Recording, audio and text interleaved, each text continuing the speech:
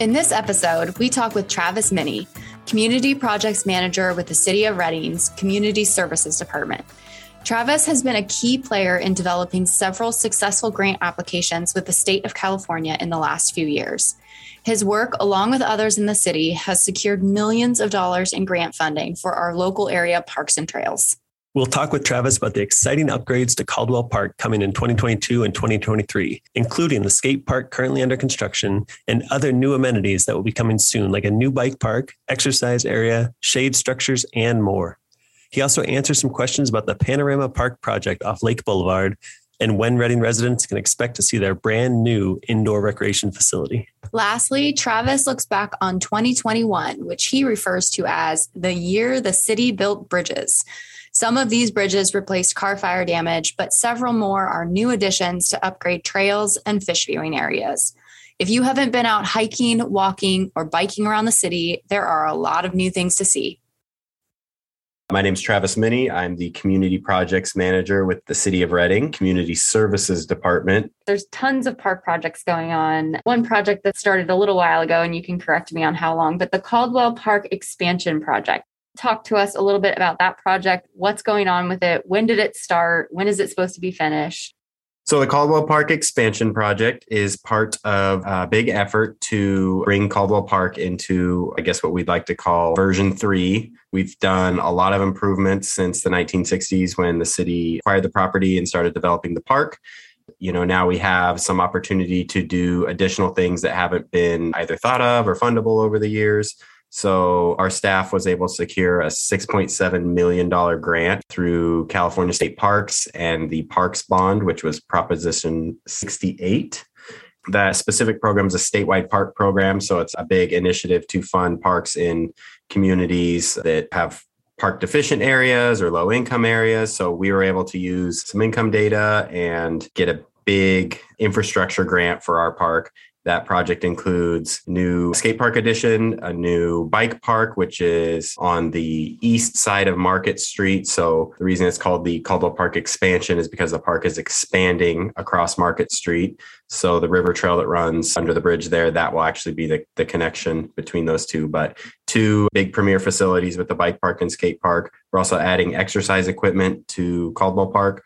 We are adding an art project, which is going to be super exciting to reveal along the river trail. And I think it's going to be one of those remarkable things that people want to go check out and, make some really unique placemaking down there. We're actually replacing the restrooms in Caldwell Park on the east end. We are doing new parking, which has been a big problem in that park for a long time. Add new landscaping. We are also adding, I believe I mentioned the exercise equipment, which is a super cool system and actually has a phone app so you can log your progress. You can compete with other people. There's fitness courses on there. It tells you how to use it. And like I said, track your progress. So it's just kind of next level stuff. And it's a system that's used in other cities. So it's called the National Fitness Campaign. And other cities have the same exact equipment. So you can go, and if you're ever traveling or people are traveling here, they know what to expect. We're adding some shade in Jump River Playground, which was sorely needed for some of the kids out there. We don't have any shaded playgrounds. So this is actually going to cover that and make it more summer friendly for the kids. And in addition to all of that, we are doing some new trail lighting and some new Sacramento River Trail trailhead and little minor improvements. Oh, and I should mention some new courts. So yeah, it's a huge project. There's a lot going on with it. And it's going to be a super exciting next couple of years in Caldwell Park. Sounds like there's some really neat features and expansion pieces going into this. How is it decided as to what exactly is to be built? You mentioned some of those cool things like the expanded skate park and a new bike park and exercise equipment and others. Are there community outreach efforts that are done leading up to the construction phase, or how does that process work as far as community input into deciding which pieces are done with the grant funding?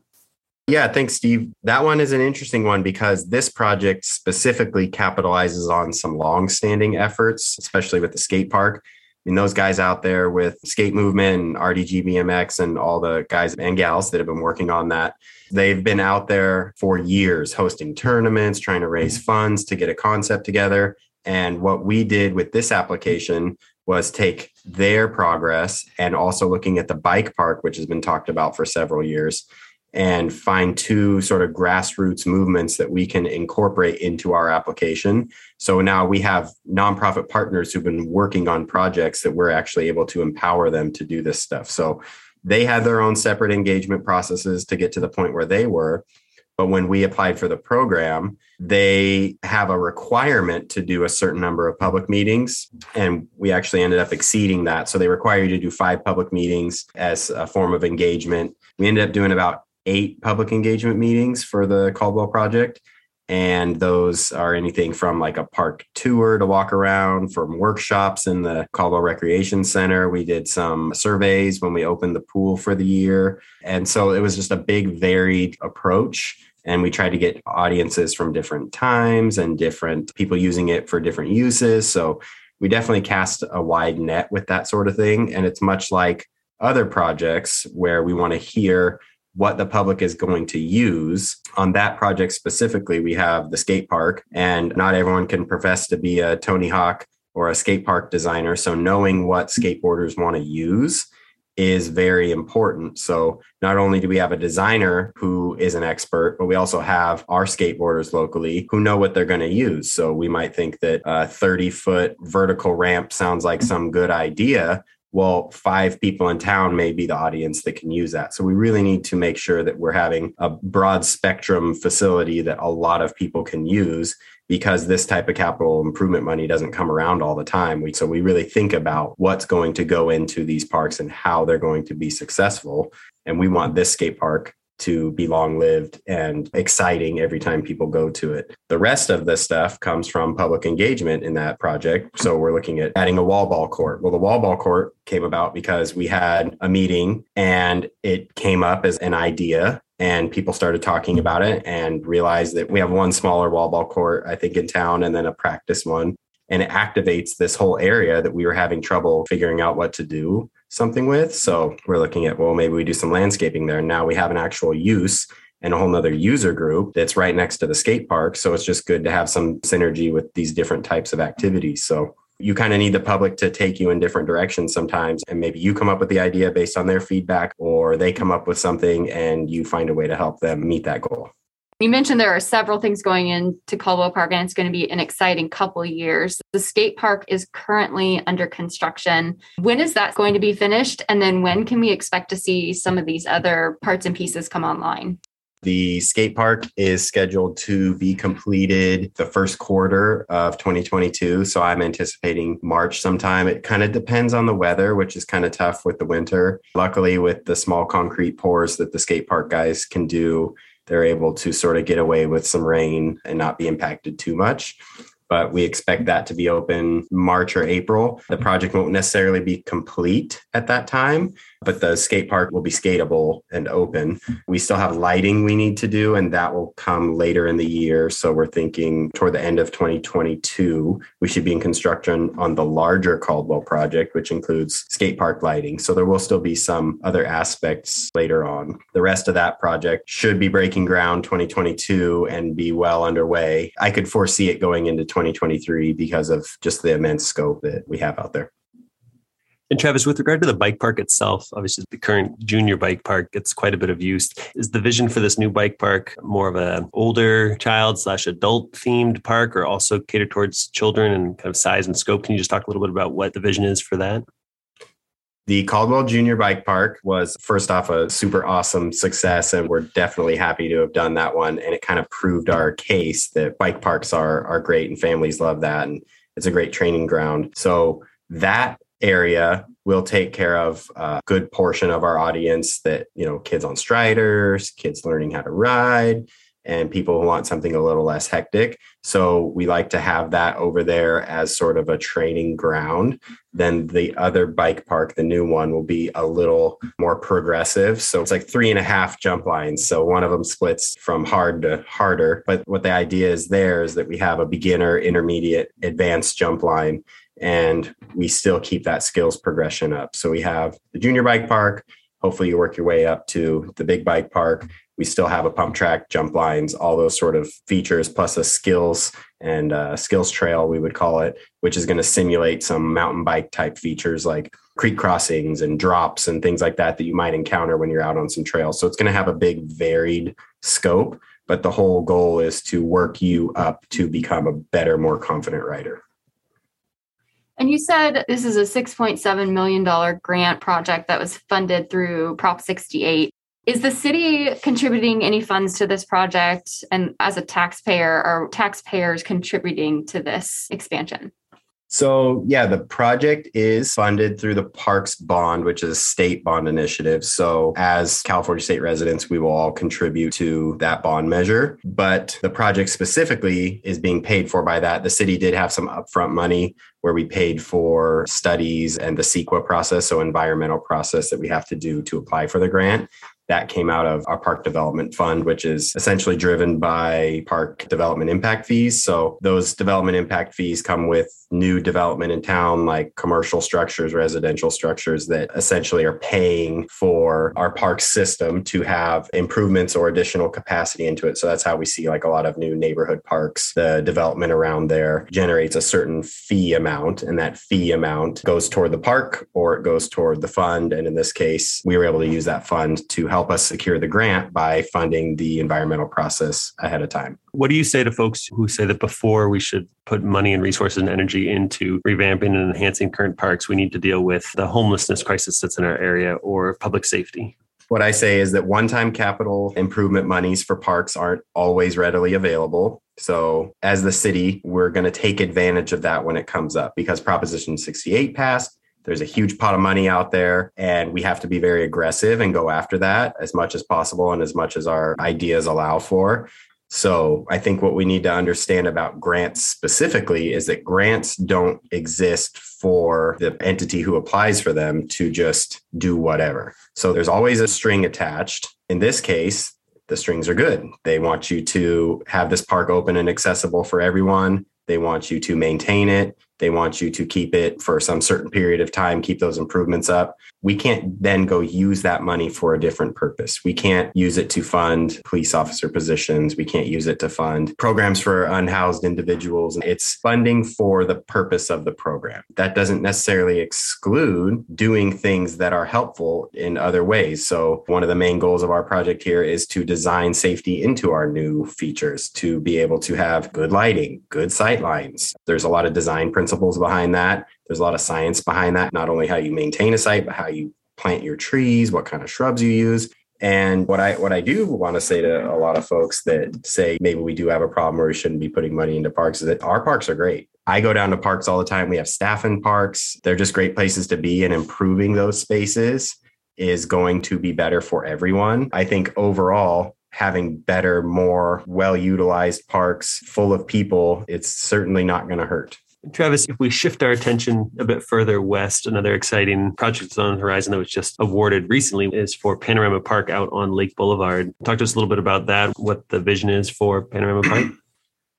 Yeah, definitely. The Panorama Park project is just going to be so rewarding. I'm so happy to have been part of that. The city acquired that property in 2006. As a youngster, I grew up over there, and that field's been empty forever. So we've got some property right by what used to be Buckeye Middle School. It's Rocky Point Charter School, and big shout out to them for helping out with our public engagement process on that. We actually applied for the same program as Caldwell, using that same funding source. So it's a statewide park program. And we applied for $8.5 million to get a big park and community center and playground, fields, all that stuff up in that area. And actually a dog park, which has excited a lot of people. And we just heard about 2 weeks ago that we were awarded. And it's going to be premier facilities. It's going to be very big structure, 2 basketball courts indoors, recreation classes. So this is going to be our first city-controlled gym space, which means that we can house our programs in one spot, which is just great to be able to provide. Just to be able to have a stable home base for that stuff allows us to do so much more. We just think it's going to be awesome.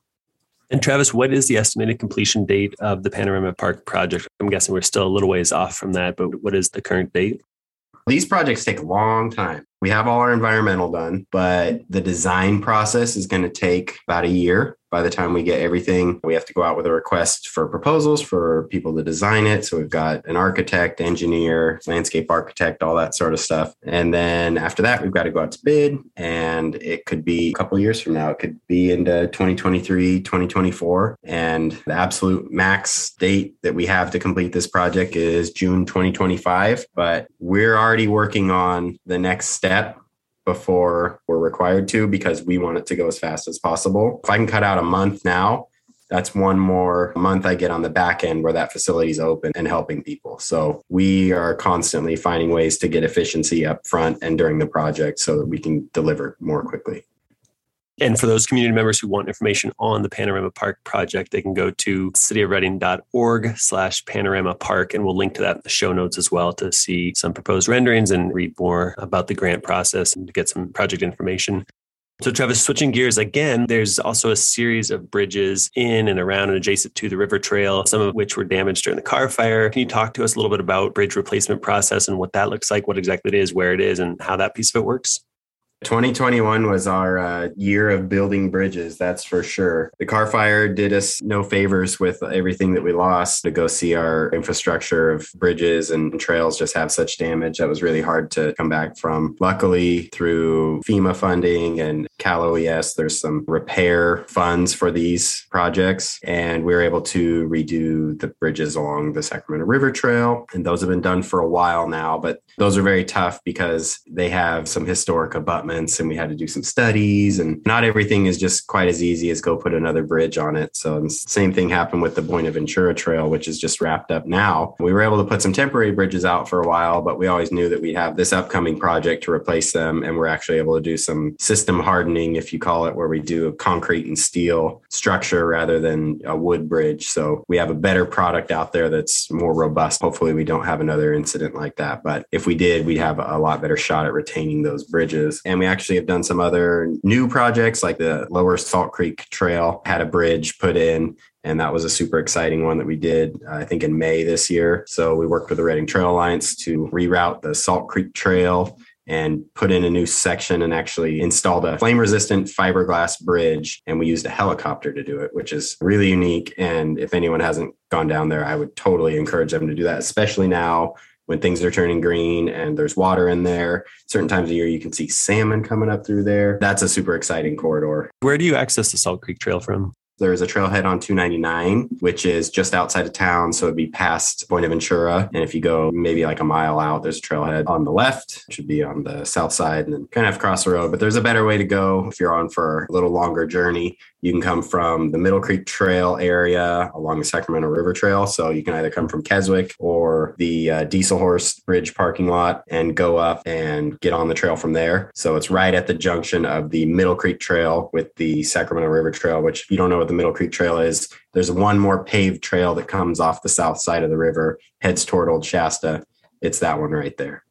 And then two more exciting bridge projects was the Nurpon Open Space, which received new fish channel. So there's a lot of improvement going on out there, and that project is coming to fruition. So we're doing a lot of improvements, and we hope to bring that back to the public next year sometime. But it's got two brand new bridges, and they cross over that channel, and it's probably one of the best views you can get in town. Be right over the river. I mean, when the salmon come through there, you'd be able to see fish and access that waterfront. So it's just super unique. Nothing like it in the city. And then another one we did was a Northeast Crossing Trail, which has a bridge that's very similar looking to the Nurpon ones. And so it looks like a very themed approach there. But that bridge crosses over Boulder Creek. And although we did not get to use a helicopter, it was pretty cool to put that one in as well. So I'm all for prefab bridges because we can just kind of get them together and put them in and get people where they want to go. So that was another great project that we were able to do this year. Travis, are there any other upcoming projects or things that we haven't touched on yet today that you want to be sure that the community is aware of? Yeah, we are starting on the Canyon Hollow Trail project really soon, which is funded by Proposition 68 grant through the California Conservation Corps. So they'll actually be doing the work on our behalf. We're building about 3 miles of dirt single track trail. So that's walking, hiking, mountain bike riding, and that's going to go along the Canyon Creek area. So it's going to connect up to Country Heights. It's going to connect through a proposed neighborhood that'll hopefully be built soon called Westridge, and it'll connect over toward Boston and Placer. And we actually have 2 waterfalls we're going to be able to include in that. So it's going to be another super unique spot. You just can't engineer your way into a waterfall like that. You have to live in Reading to get that. Just as a reminder for everyone, be sure to follow the City of Reading's social media channels and subscribe to the City of Reading newsletter for the latest updates and info on these parks and trail projects in Reading. You can also follow Reading Trail Alliance as they regularly post about these things happening on the Reading area trails. All of these links will be available in the show notes.